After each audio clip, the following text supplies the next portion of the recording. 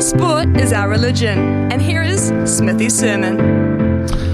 Well, remembering back to watching Origin over the years, 3 compulsory late nights. I mean, you had to watch it, otherwise you just weren't part of the conversation the next day.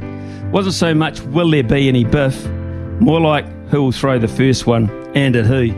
Mark Geyer, that great blues legend, was always pretty short in the betting. What a left hand he had, an absolute cracker. The stoush with the King Wally back in the day, an absolute classic. Biff was mandatory, not optional. It was a beautiful thing. Orange jerseys were quite big sellers over here, and they were certainly divided factions, passionately so. Hey mate, you a cane toad or a cockroach? Queenslander till I die. Queenslander till I die, as the saying goes. Blowout scores were a rarity, the most physical defence you could imagine. Rabs, Sterlo and Fatty in the 9 commentary box. A combination revered and sorely missed. Then Gus came along and joined the ranks. I mean, Origin was just an appointment, an absolute ratings disaster. So, is it now? What will a rating show tonight?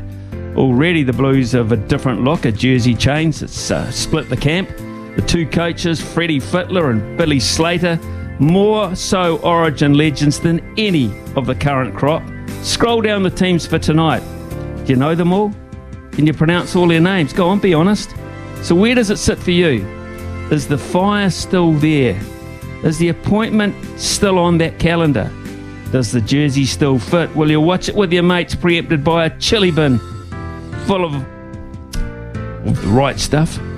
Or alone in the lazy boy with a cup of hot chockey? Or even worse still, a replay at some stage.